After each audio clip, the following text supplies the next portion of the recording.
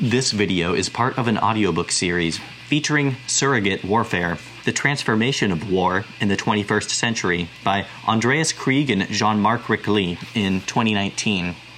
For more audiobooks, please visit my YouTube channel, find me on Spotify, or visit my website for downloads. Chapter 6. Toward a Just Surrogate War.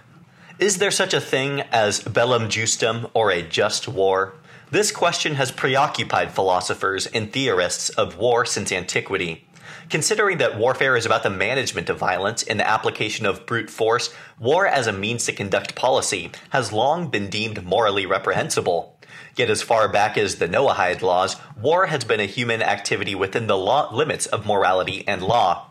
The realization that war at times is inevitable meant that philosophy and religion inspired a normative tradition confining the righteous conduct of warfare. The just war tradition therefore expresses our best moral thinking about how war ought to be conducted. The normative ambition to make war righteous, which pacifists might reject as an illusionary myth, is founded on a realist belief that war as a consequence of a social Darwinism might not be preventable.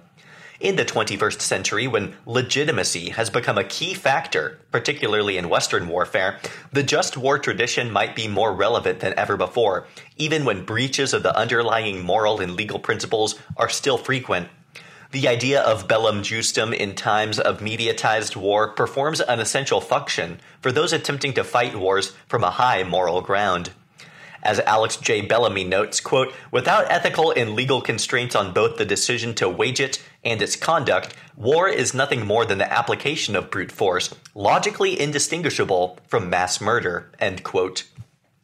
Today, the socio-political consensus, even in the developing world, that war should not be limitless, has created new pressures on policymakers to at least appear moral and just in their application of force.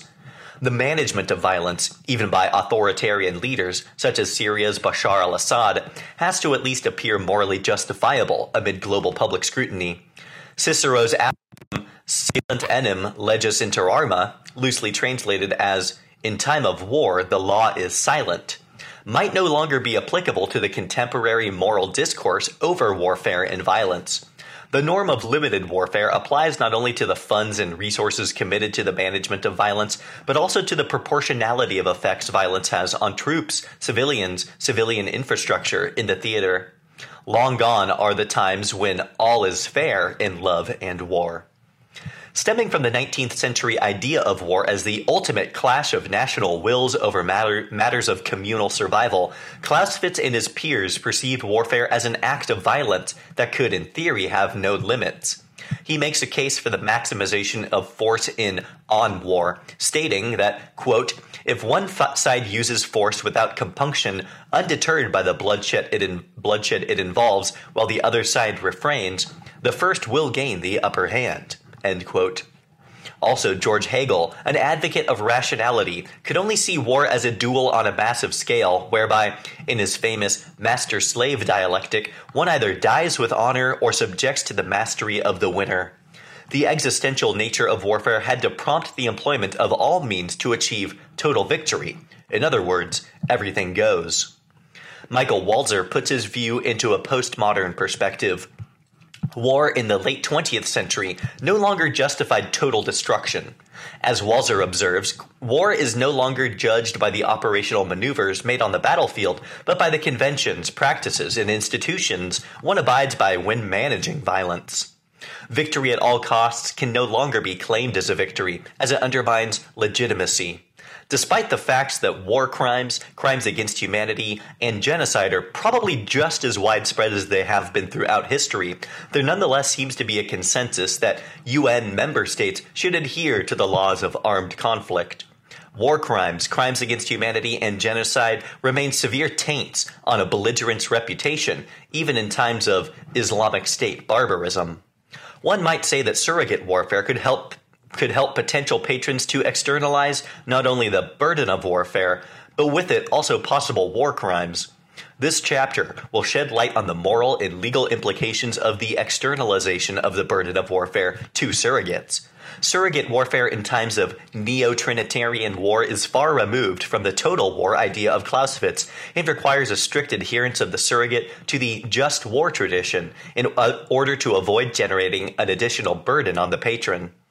The reason is that when surrogates fail to comply with the moral and legal principles that constitute a just war, they can potentially disrupt the patron-surrogate relationship, as misconduct can negatively reflect on the patron's reputation and even create a legal liability for the crimes committed by the surrogate. The decision to go to war, jus ad bellum. This chapter commences by looking at the jus ad bellum principles, namely those moral and legal traditions that are concerned with the decision of going to war. Questions of righteous motivations, a just cause, and legitimate authority are as much part of the jus ad bellum debate as concerned on the proportionality of the war and a reasonable chance of bringing the war to an end. The just cause. At the core of the just war tradition is the debate about what constitutes a just cause for going to war. For what ends is it legitimate to apply violence? The most commonly accepted just cause has been self-defense, as Aristotle wrote in Politics. According to the Greek philosopher, military action is righteous for the ultimate end of preserving one's own polis from the influence of others. Self-defense is a recurring theme in the just war theoretical approach to the just cause. The philosophers who advanced the debate into the Middle Ages and were inspired by Judeo-Christian values of charity and altruism considered self-defense and the protection of one's faith to be legitimate causes of war. Augustine and Aquinas, the most prominent medieval Christian philosophers, were still heavily influenced by the idea of a holy war in the name of God, an idea that has a conceptual overlap with jihad in Islam. Only in the 15th century did philosophers such as Christine de Pizan and Francisco de Vitoria reject the idea that a just war could be justified by differences in religion as a just cause. Rectifying wrongdoing, maintaining law and justice, and protecting innocents from unjust death were altruistic components that shaped the just cause debate beyond defending the Roman Catholic Church and its values. For de Vitoria, self-defense went beyond the realist idea of one's own power, property, or territory to the lawful defense of the innocent from unjust death, even without Pope's authority. The Renaissance and the early Enlightenment brought with them a radical change in the power relations between the estates, and with it, the relationship between the church and the state.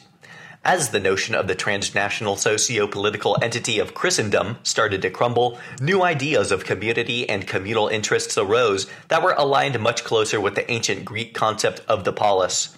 Europe began to disintegrate along the lines of states that, after the Peace of Westphalia, could freely determine their religion and internal affairs.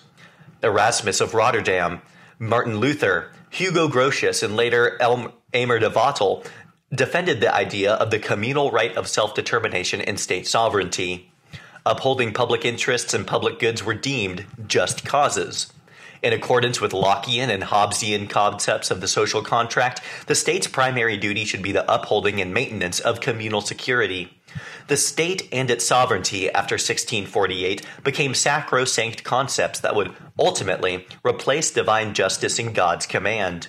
The obsession of the just war tradition with state sovereignty went so far as to prioritize the rights of states over the rights of individuals.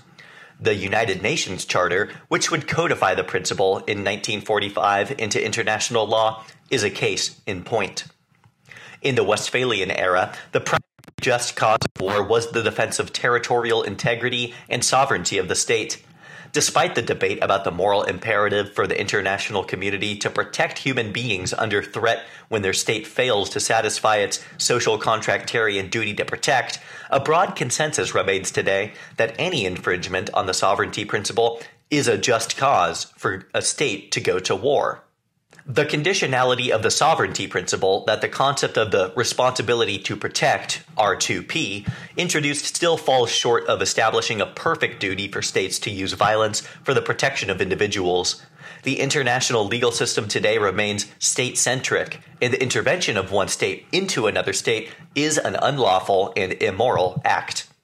Surrogate warfare can have a variety of causes. ranging from ideological motivations to the advancement of economic, trade, and security interests, even to greed. The list of causes for surrogate wars is not much shorter than the list of causes for regular wars. The difference lies in the motivations that patrons bring forward to justify why they choose warfare by surrogate over conventional warfare.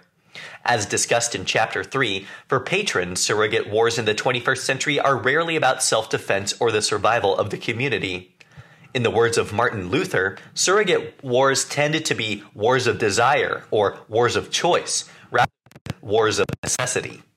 Consequently, postmodern surrogate warfare is often motivated by a mix of the need for deniability and discretion when fighting wars of choice rather than wars of necessity. The predominant consideration for patrons seems to be the lack of urgency in relationship to the anticipated costs of intervention. That is to say, for patrons more often than not, survival interests are not at stake when externalizing the burden of warfare. Patrons tend to employ surrogates when the interests concerned are so peripheral that a conventional, large-scale deployment of regular infantrymen cannot be justified. Hence, also bearing in mind that the use of human and technological surrogates overseas violates the sovereignty of states, the cause of surrogate wars from a patron's point of view might be morally questionable. Yet, in regard to the surrogates' causes, patrons might have a righteous motivation to go to war. When communities strive for communal self-determination, supporting these groups might be a just cause. A human surrogate looking to partner with an external force to subsidize his or her fight for communal self-defense and security as a public good might have a just cause as long as violence is an act of last resort. Also, when a patron intervenes to support a surrogate's agenda to resist atrocities committed against the community the surrogate represents, surrogate war might have a just cause. An example might be the Arab Gulf states' support after 2012 for moderate Syrian rebels who represented a sectarian group persecuted by the government of Syria and had a legitimate claim to resort to violence as an act of self-defense. This line of argument, however, becomes problematic when it is no longer possible to ascertain whether a surrogate actually advances communal interests as public goods or has ulterior motives to achieve private interests. The legitimate authority. Another core principle in the jus ad bellum debate is that war should be waged only by a, quote, legitimate authority, end quote. Whereas in religious writing, the legitimate authority usually lies with God and his representatives on earth, secular philosophers have replaced the church or the caliph with the state. Since the Renaissance, the legitimate authority to wage war has been believed to be held by the entity that bears responsibility for communal security. Erasmus of Rotterdam already assigned the legitimate authority of war to the good prince, who as a public figure provides public security to his community. This idea is further developed throughout the Enlightenment in the concept of the social contract. Hobbes and later Locke believed that the state as the authority providing public security holds the authority to wage war. Particularly in Jean-Jacques Rousseau's liberal interpretation of the concept, ultimately the state as a servant of public interests is only the executive agent of the people. It follows that the ultimate legitimate authority to wage war lies with the people who bring the state into existence. With the rise of nationalism toward the end of the 18th century, the ultimate authority over war and peace was manifested in the nation-state, something that was reflected as well in the legal traditions emanating from the Peace of Westphalia. Deviating from the liberal ideas of Rousseau's state, Hegel went so far as to attribute the state with superior rationality over the public will of individuals. As he writes in Philosophy of Rights, quote, "The nation-state is the spirit in its substantial rationality and immediate actuality, and is therefore the absolute power on earth. Each state is consequently a sovereign and independent entity in relations to others." End quote. The supremacy of the state as the ultimate authority on earth remains the foundation of the international legal system today. Despite the de facto integration of the state-centric system, many scholars still hold on to the SMOV, a concept originating in Max Weber's 1919 pamphlet, Politics as Vocation. As in the case of surrogate warfare, when a state patron externalizes the burden of warfare to non-state actors, the state can retain aspects of its monopoly over violence, provided it is able to regulate the surrogate, which is analyzed in the previous chapter, becomes more increasingly difficult. Yet the concept of the SMOV appears more and more blurry amid the 21st century reality of top-down and bottom-up privatization of force. As the causes of war are no longer state-centric but involve communal, commercial, and individual security interests that are not catered for by statutory but neo-Trinitarian forces, the idea of the state as the monopolist over violence is an illusion. Mary Kaldor, accepting the fact that the state can no longer exercise the authority over violence, argues that in this anarchic environment, no alternative actor exists that has the authoritative legitimacy to manage violence. The counter-argument to this would be that as long as non-state actors are providing public security for their community, even if outside the Trinitarian legitimacy of the state, they do so with communal legitimacy. And this is where surrogate warfare could potentially combine the regulatory authority of the state patron with the communal legitimacy of the surrogate who fights for communal self-determination or local public security. When locals provide security to locals, the sponsoring state might have more legitimacy for intervention than when putting its own troops on the ground. However, to what extent does a state have the legitimate authority to intervene in what would be an internal conflict between the surrogate and the central governing authority of the host state? A patron's support of surrogates on the ground without the invitation of the host state is a clear violation of Article 2.4 of the UN Charter because the patron has no legitimate authority to involve himself in the domestic affairs of the host. Morally, one could argue that if communal interests of a minority were threatened or not protected by the host state, the patron would have the legitimate authority to help the surrogate protect its communal interests, which is at the heart of the R2P. The subjectivity of this debate, however, might provide sufficient grounds for legitimizing any external sponsoring of surrogates, a challenge for the consistent application of the R2P as well. While the West builds a case for supporting Syrian rebel forces against the Assad regime, Russia might legitimize its support for secessionists in Ukraine, and Iran could legitimize its support for Hezbollah in Syria and Shia militaries in Iraq. The question of legitimate authority arises as well when patrons engage in covert operations overseas in other states using technological surrogates. Externalizing the burden of warfare to UAVs, states can bring violence to bear without being in a state of war with the host state. In counterterrorism operations executed by drones, the patron engages in law enforcement operations, killing citizens of the host state with or without its consent. By overriding the authority and legitimacy of local government, drone operations undermine the sovereignty of the host state. In the example of American UAV operations against al-Qaeda or the Taliban in Pakistan, the U.S. government externalizes the burden of warfare to drones that, among other things, kill Pakistani citizens in Pakistan without the Pakistani government being able to protect them.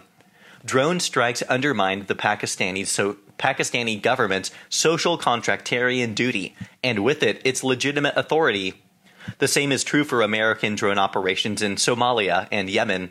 The U.S. government does not have the legitimate authority to execute law enforcement operations through targeted killings of non-U.S. citizens overseas. Looking at legitimate authority from a domestic viewpoint, the externalization of the burden of warfare to surrogates undermines, at least in liberal democracies, democratic checks and balances. It deprives democratic governments the legitimate authority to wage wars, as the public has fewer or no reasons to scrutinize executive action. Emerging from the social contractarian tradition, whereby the state is a mere agent of society, the legitimacy of state action can derive only from the public consent. Based on this observation, Kant constructed the democratic peace theory.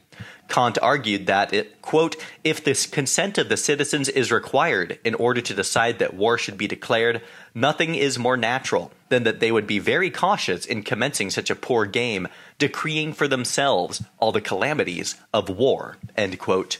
Following that logic, democratic states are less likely to go to war with one another because the public's fear and reservation for war exacerbates the state's ability to invest public resources and lives for the management of violence. Externalizing the human and financial costs of war means that the political costs for liberal states to wage war, arising from public opinion, are externalized as well. Consequently, the cabinet wars that could be waged by the executive branch with limited legislative and judiciary oversight would facilitate the resort to war while undermining the legitimate authority of the liberal state to wage war. The democratic hurdle of going to war would be circumvented, allowing the executive branch in surrogate wars to manage violence without public approval. In the U.S., Congress holds the constitutional authority to conduct paramilitary operations, even to hire private individuals and issue letters of marque.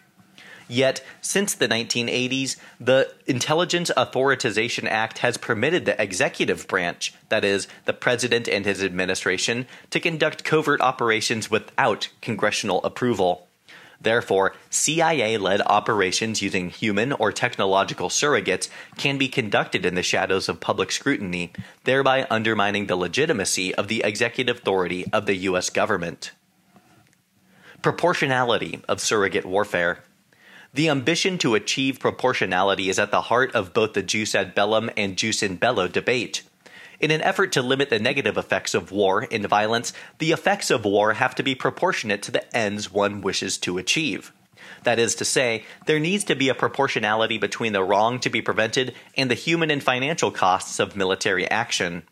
Thus, the question of proportionality always involves a subjective judgment regarding the worth of the cause, the likely costs and casualties of war, and a judgment about the relationship of the two values to each other. Involving estimates and probabilities not based on facts but on value judgment, the definition of proportionality can never be exact. What constitutes good and what constitutes bad remains in the eye of the beholder. In reference to surrogate warfare, the question of proportionality has to ask whether the resort to warfare by surrogate is proportionate to the ends the patron is willing to achieve. That is, whether the externalization of the burden of warfare is more proportionate to the overall objective than employing the patron's own military. At first sight, employing human or technological surrogates appears to be more proportionate to the widely peripheral objectives of these wars than launching a full-scale major combat operation. With fewer external boots on the ground, the footprint of surrogate wars is comparatively small and promises to have fewer disruptive effects in the short term than a major combat operation. However, looking at the long-term costs of war, human surrogate operations bear the risk of generating disproportionate ripple effects. Training, equipment, and arming local human surrogates inevitably leads to an escalation of conflict whereby the surrogate's relative power and influence vis-a-vis other belligerents in the theater increases. Particularly when the surrogate is an insurgent or rebel group challenging central government authority, a well-funded statutory military will respond to an increased internal challenge with more violence. A similar dynamic can be triggered by the use of technological surrogates whose collateral damages alienate the local populations. Surrogate wars can, therefore, set in motion a vicious cycle of violence and retaliation that evades the control of the patron. Whereas a patron can decide to withdraw his own regular forces from a conflict zone as a means to de-escalate tension, such an option does not exist when using a human surrogate. The reason is that once arms and equipment have been delivered to the surrogate, it is nearly impossible to disarm or demobilize the surrogate while hostilities are ongoing. Hence, surrogate warfare might not be the most proportionate option available in the long run if the chances of surrogate success are hard to predict. The criterion of a reasonable chance of success is related to the question of proportionality as well. Wars should be waged only if they are the most proportionate means to achieve a long-term condition for peace and stability after hostilities have ceased. Arguments can be made that surrogate wars have a higher chance of success in cases of counterinsurgency when the patron substitutes his own statutory forces with local forces who maintain a close bond to the local population. Also, patrons are more willing to commit to military operations in which the main burden of war is not borne by itself, but by local forces, allowing the patron to be more committed and engaged in the long term. However, the lack of control means that surrogate wars run the risk of primarily serving the surrogate's agenda rather than the patron's agenda, a problem when the self-interested objectives of the surrogate collide with the overall objectives of the patron. then a surrogate war might not have a probable chance of success and consequently might generate negative effects without actually achieving the just cause desired by the patron. Taking the long view, surrogate wars often lack the potential of quickly achieving a condition for peace and stability, causing a conflict to further escalate. Thereby, the costs of returning to peace increase over time. Finally, proportionality is also related to the principle of last resort, which holds that war should always be an act of last resort once all other options are exhausted. As already discussed above, surrogate wars seem to have lower thresholds for patrons to go to war as the costs for intervention are relatively low, both financially and politically. Thus, surrogate warfare opens new doors for patrons to engage in war even if non-kinetic or non-violent means have not yet been completely exhausted. Providing the potential patrons with degrees of plausible deniability, both domestically and internationally, patrons can engage in surrogate wars as a causal, coercive effort to shape the outcomes of political situations. In cases where an escalation of a conflict using military means might entail significant costs, including the costs of undermining diplomatic efforts, war by surrogate provides a cheap option to put pressure on a conflict coercively. Hence, externalizing the burden of warfare very likely facilitates the resort to violence, which in turn makes warfare a casual means of implementing foreign and security policy objectives. The conduct of war, jus in bello. In the second half of this chapter, we are going to look at jus in bello, that is, the debate about righteous conduct in war. The key question here is whether surrogate warfare could potentially allow patrons to outsource war crimes and grave human rights abuses to surrogates. Jus in bello sets the limits for the use of force in war. In an effort to keep the negative externalities of war to a bare minimum, jus in bello, which is codified in the LOAC, aims at protecting those who are not directly participating in hostilities while limiting the force used to the amount necessary to achieve military objectives. At the core of the jus in bello tradition lies the idea that civilians have to be spared from violence because they enjoy immunity. More precisely, those deemed to be non-combatants, that is, people who do not directly engage in hostilities, must not be targeted by combatants. As laid down in the principle of distinction, belligerents have to make an effort to discriminate between combatants and non-combatants when applying force. Further, force ought to be applied proportionally to the military advantage a legitimate target generates for the opponent. Similar to strategic proportionality in the jus ad bellum debate, the proportionality principle holds that the military advantage achieved from any action must be in proportion to the harm inflicted on the opponent's armed forces and, in exceptional circumstances, his civilian population and infrastructure. Considering the complexity of armed forces in the 21st century, the definition of what constitutes a combatant, what constitutes a legitimate target, and what is the referent object in the proportionality debate becomes increasingly difficult. Yet for the discussion of the implications of surrogate warfare on jus in bello in this chapter, answering these questions might go too far. Instead, we will look at one issue that appears to be the most pressing in regard to warfare by surrogate, the issue of patron responsibility in case of grave surrogate misconduct under the LOAC. Patron responsibility for human surrogate misconduct. In the decades after the end of the Cold War, most war crimes, crimes against humanity, and other atrocities were committed by non-state actors or non-state surrogates supported by legitimate governments. This has put a significant stress on the compliance of belligerent parties with the LOAC because non-state actors feel compelled to resort to unconventional strategies and tactics in an effort to counterbalance their military disadvantage. Nonetheless, despite the fact that non-state actors find it easier to evade prosecution, they are subject to the same jus in bello principles as state actors. Thus, the non-compliance of human surrogates with the LOAC is a problem that the patrons believing that they are able to circumvent prosecution by simply externalizing war crimes to non-state actors. Yet, patrons are under certain conditions responsible for the crimes committed by their surrogates, as this section will illustrate.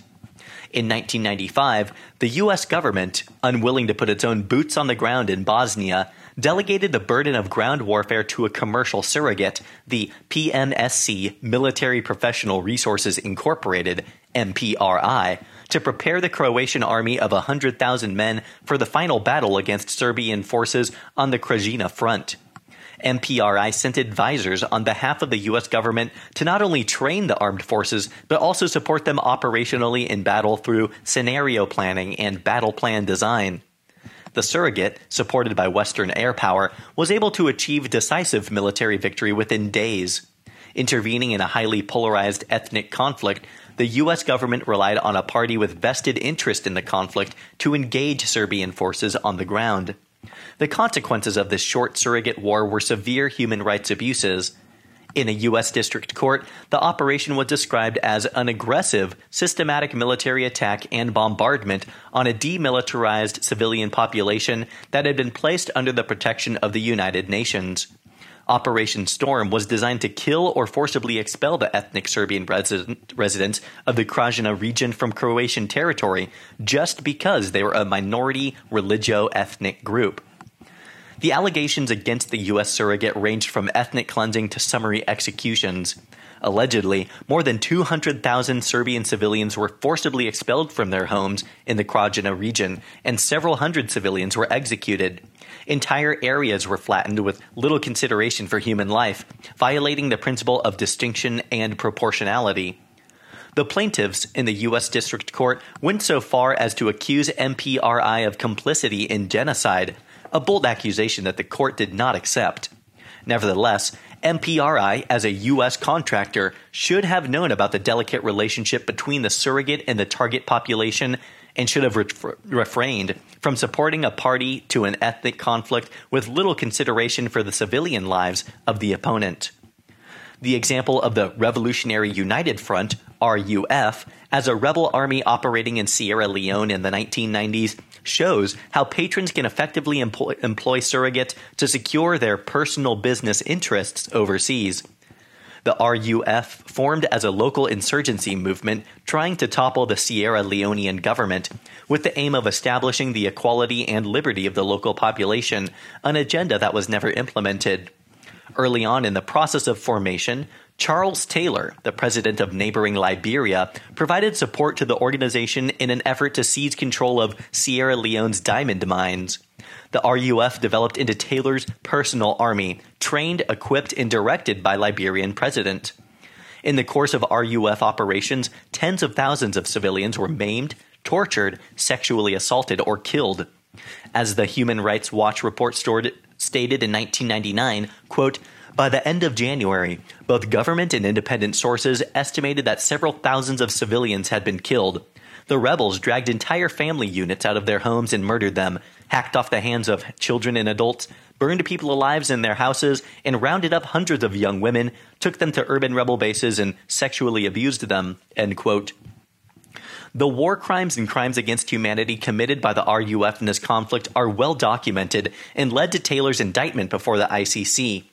As a surrogate of Taylor's agenda of greed, the RUF committed horrific atrocities across Sierra Leone, war crimes for which Taylor was convicted in 2012 of aiding and abetting.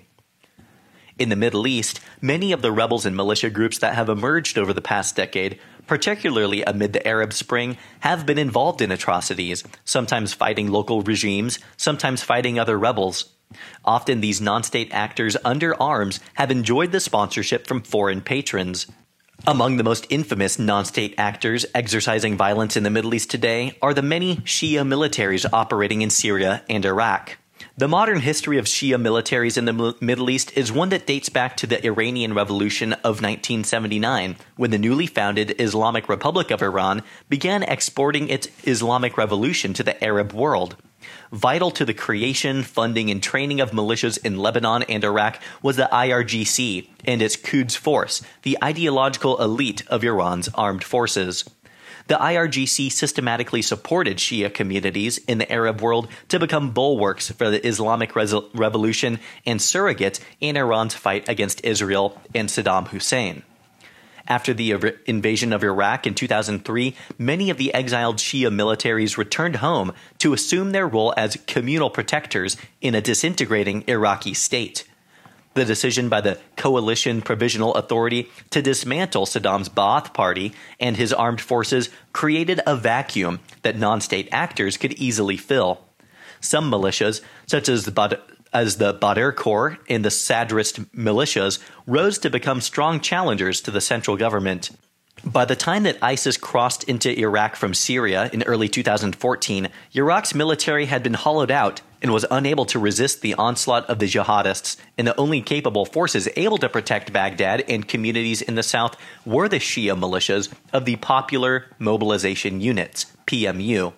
Iran's support of these non-state actors through arms, money, and sophisticated training made them forces to reckon with. Despite their operational success in stopping the advance of ISIS, and later also assisting the Iraqi government to reclaim lost territory from ISIS, the militias have been repeatedly accused of committing atrocities and disregarding international humanitarian law.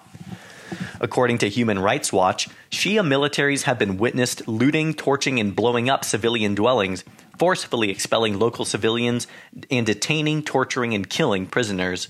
Not only have Shia militias repeatedly violated the LOAC, but they have also undermined the fragile sectarian balance of power in Iraq by predominantly targeting Sunni communities in their operations. Hence, as these examples illustrate, non-state actors acting as surrogates are frequently involved in human rights abuses, war crimes, and other violations of the LOAC, in spite of the fact that the principles of jus in bello and good conduct in war apply to state and non-state actors alike. Article 3 of the 1949 Geneva Conventions prescribes obligations to each party to a conflict, including rebel and militia forces, particularly when these engage in acts of national liberation. Also, the Rome Statute of 1998 establishing the ICC makes a strong reference to criminal liability of individuals and non-state organizations when seriously violating the laws and customs of armed conflict. In principle, the ICC can hold non-state actors accountable for war crimes, crimes against humanity, and genocide. However, without trying to take away from the ICC's success, its process of indictment and prosecution, as well as its chronic lack of capacity, leave most atrocities unprosecuted. Nonetheless, the argument that warfare by surrogate allows patrons to externalize war crimes to evade prosecution is at least in principle not convincing.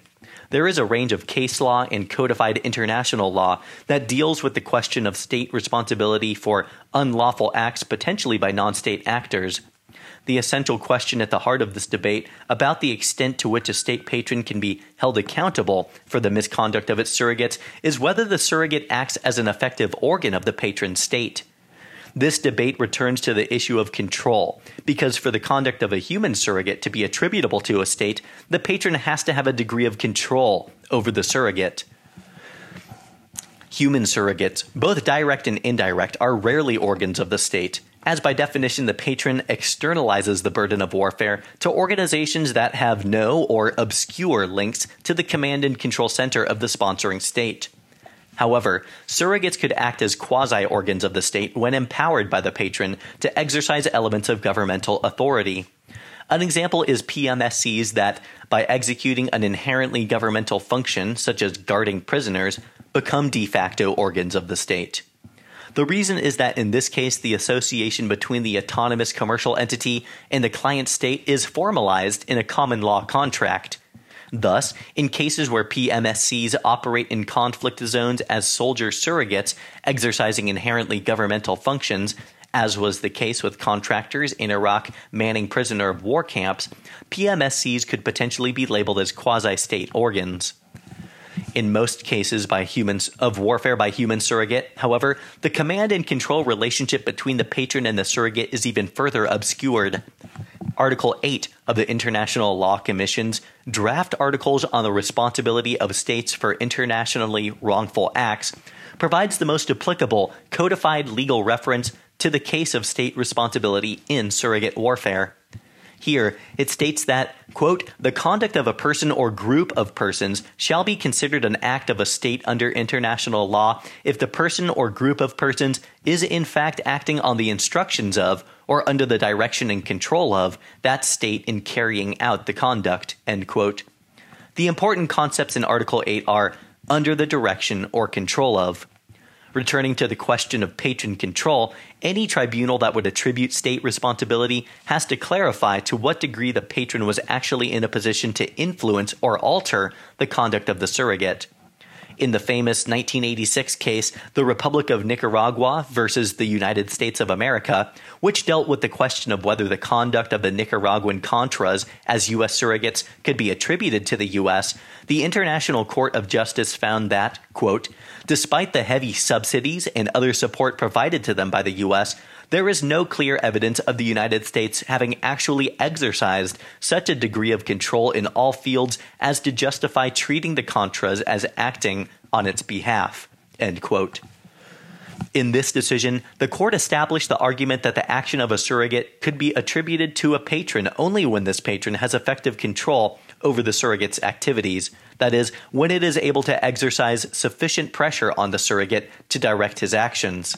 That is to say, that the patron has to have a degree of operational or tactical control over the surrogate.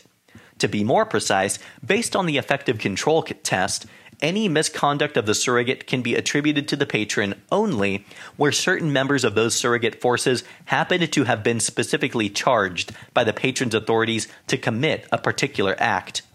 Thus, the patron would need to have his organs embedded within the surrogate forces and exercise effective command and control over surrogate operations.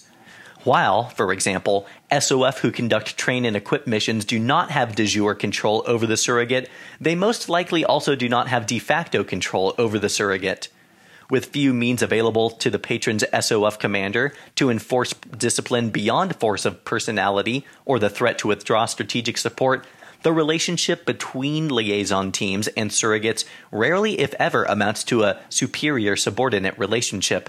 It follows that SOF liaison officers can only rely on influence to prevent surrogate misconduct. This reading of control as effective control establishes a very high threshold for state responsibility that would allow states to at least legally evade any responsibility for surrogate misconduct. Since the end of the Cold War, however, the moral and legal debate about states' responsibility has slightly changed. As Gordon Christensen explained, quote, the tendency of those in power to achieve their ends through private or non-state actors, thereby avoiding attribution, engenders a wide range of conduct by inaction, where both deniability and non-attribution serve to enhance the power of those in control of a state, end quote. The strict interpretation of control by the IJC in Nicaragua v. United States has created a shield behind which patrons can hide when employing surrogates domestically and externally to breach international law and international humanitarian law. The appeals chamber in the International Criminal Tribunal for the former Yugoslavia pointed out in the case against Bosnian Serb paramilitary leader Duško Tadić that the overall control over a surrogate should be deemed sufficient to hold the patron legally accountable. Overall control refers to the patron's strategic control over the surrogate, that is, organizing, coordinating, and planning of surrogate operations without having direct control over particular surrogate tactical action. As the appeals chamber explained, the rationale behind state responsibility is to, quote, prevent states from escaping international responsibility by having private individuals carry out tasks that may or may not should be performed by state officials, end quote. Although the IJC rejected the appeal chamber's argument, it seems as if in the light of the increased non-state actor involvement in war as surrogates, the moral and legal debate on state responsibility might be changing. The precedent of Nicaragua v. United States might not be enough to reject the overall control argument, which seems to be in accordance with the intent of the ILC's Article 8 in customary international law. Also, one should consider the ruling of the IJC in Bosnia-Herzegovina v. Serbia and Montenegro, in which it is laid out that even when a state patron has no effective control over the surrogate, the patron nonetheless can be held accountable for the surrogate's acts of genocide when it fails to take all necessary precautions to stop the surrogate from committing such acts. War crimes and crimes against humanity, however, do not fall into this category. Returning to the three cases of surrogate misconduct introduced in the beginning of this section, it would be difficult to legally establish state responsibility for a surrogate's action. In the first case, MPRI could be considered a de facto state organ of the DoD because the relationship was established through a formal contract. The question, however, that would be difficult to answer is whether MPRI, as a de facto state organ, could be held responsible for the atrocities committed by the Croatian army as a secondary surrogate. The case that was brought in front of a U.S. district court was rejected on the ground of the court's lack of jurisdiction on the matter. In the second case, the ICC established the direct personal responsibility of Charles Taylor. However, no case was brought against the state of Liberia. Arguably, the RUF's atrocities were at times executed under the direction of Liberian officials, possibly providing a legal base to establish that Liberia had effective state control over RUF operations. The last case is a lot more complex. Although some of the Shia militaries have received training and funding from representatives of the IRGC, it is almost impossible to determine to what extent Iran controls Shia military operations. The commandant of the Quds Force, the IRGC's branch for overseas engagement, Qassam Soleimani, has been repeatedly cited on the battlefield alongside Shia militiamen in Syria and Iraq, fueling the allegations that Iran is definitely indirectly involved in directing Shia military operations. Soleimani's repeated proximity to the battlefield and Shia militias suggest that Iran has at least overall, if not effective, control over some of its surrogate operations in Iraq and Syria. The international community seldom has the courage or reaches the consensus to hold perpetrators of war crimes accountable. While a lot of progress has been made with the ICC to hold individuals accountable for grave human rights abuses, the IJC still gives precedence to rights of states over those of individuals. The ICTY and its rulings have provided new case law that, at least in theory, could be used to protect both victims of atrocities and prosecute their perpetrators. Yet until both the law and the institutions to enforce it become more capable and coherent, surrogate warfare de facto provides means for state patrons to externalize the responsibility for war crimes and crimes against humanity.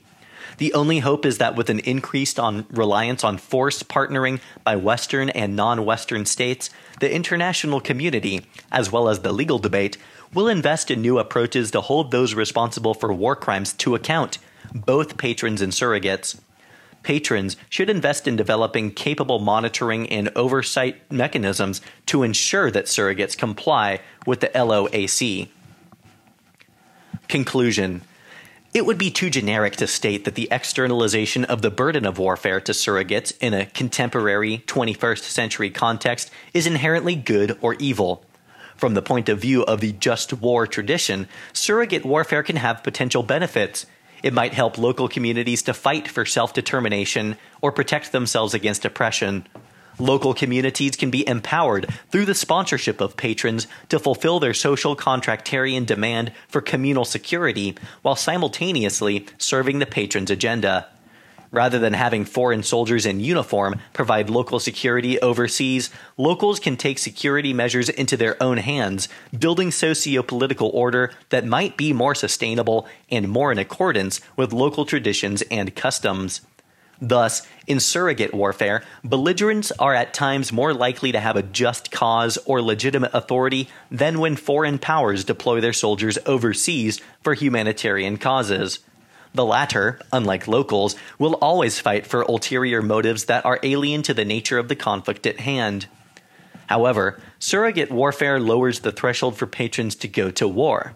By circumventing traditional popular or democratic hurdles to resorting to war, patrons have now found a means to fight cabinet wars for potentially questionable ends. Resources can be provided to surrogates with few political costs involved, achieving strategic and operational objectives without putting their own soldiers in harm's way. A problem when the patron pursues self-interested objectives of power, lust, and greed, but an opportunity when the patron feels enabled to pursue humanitarian objectives. The reason is that surrogate warfare can help the state to potentially live up to the responsibility to protect strangers in need, which it might ignore if it had to rely on its own military.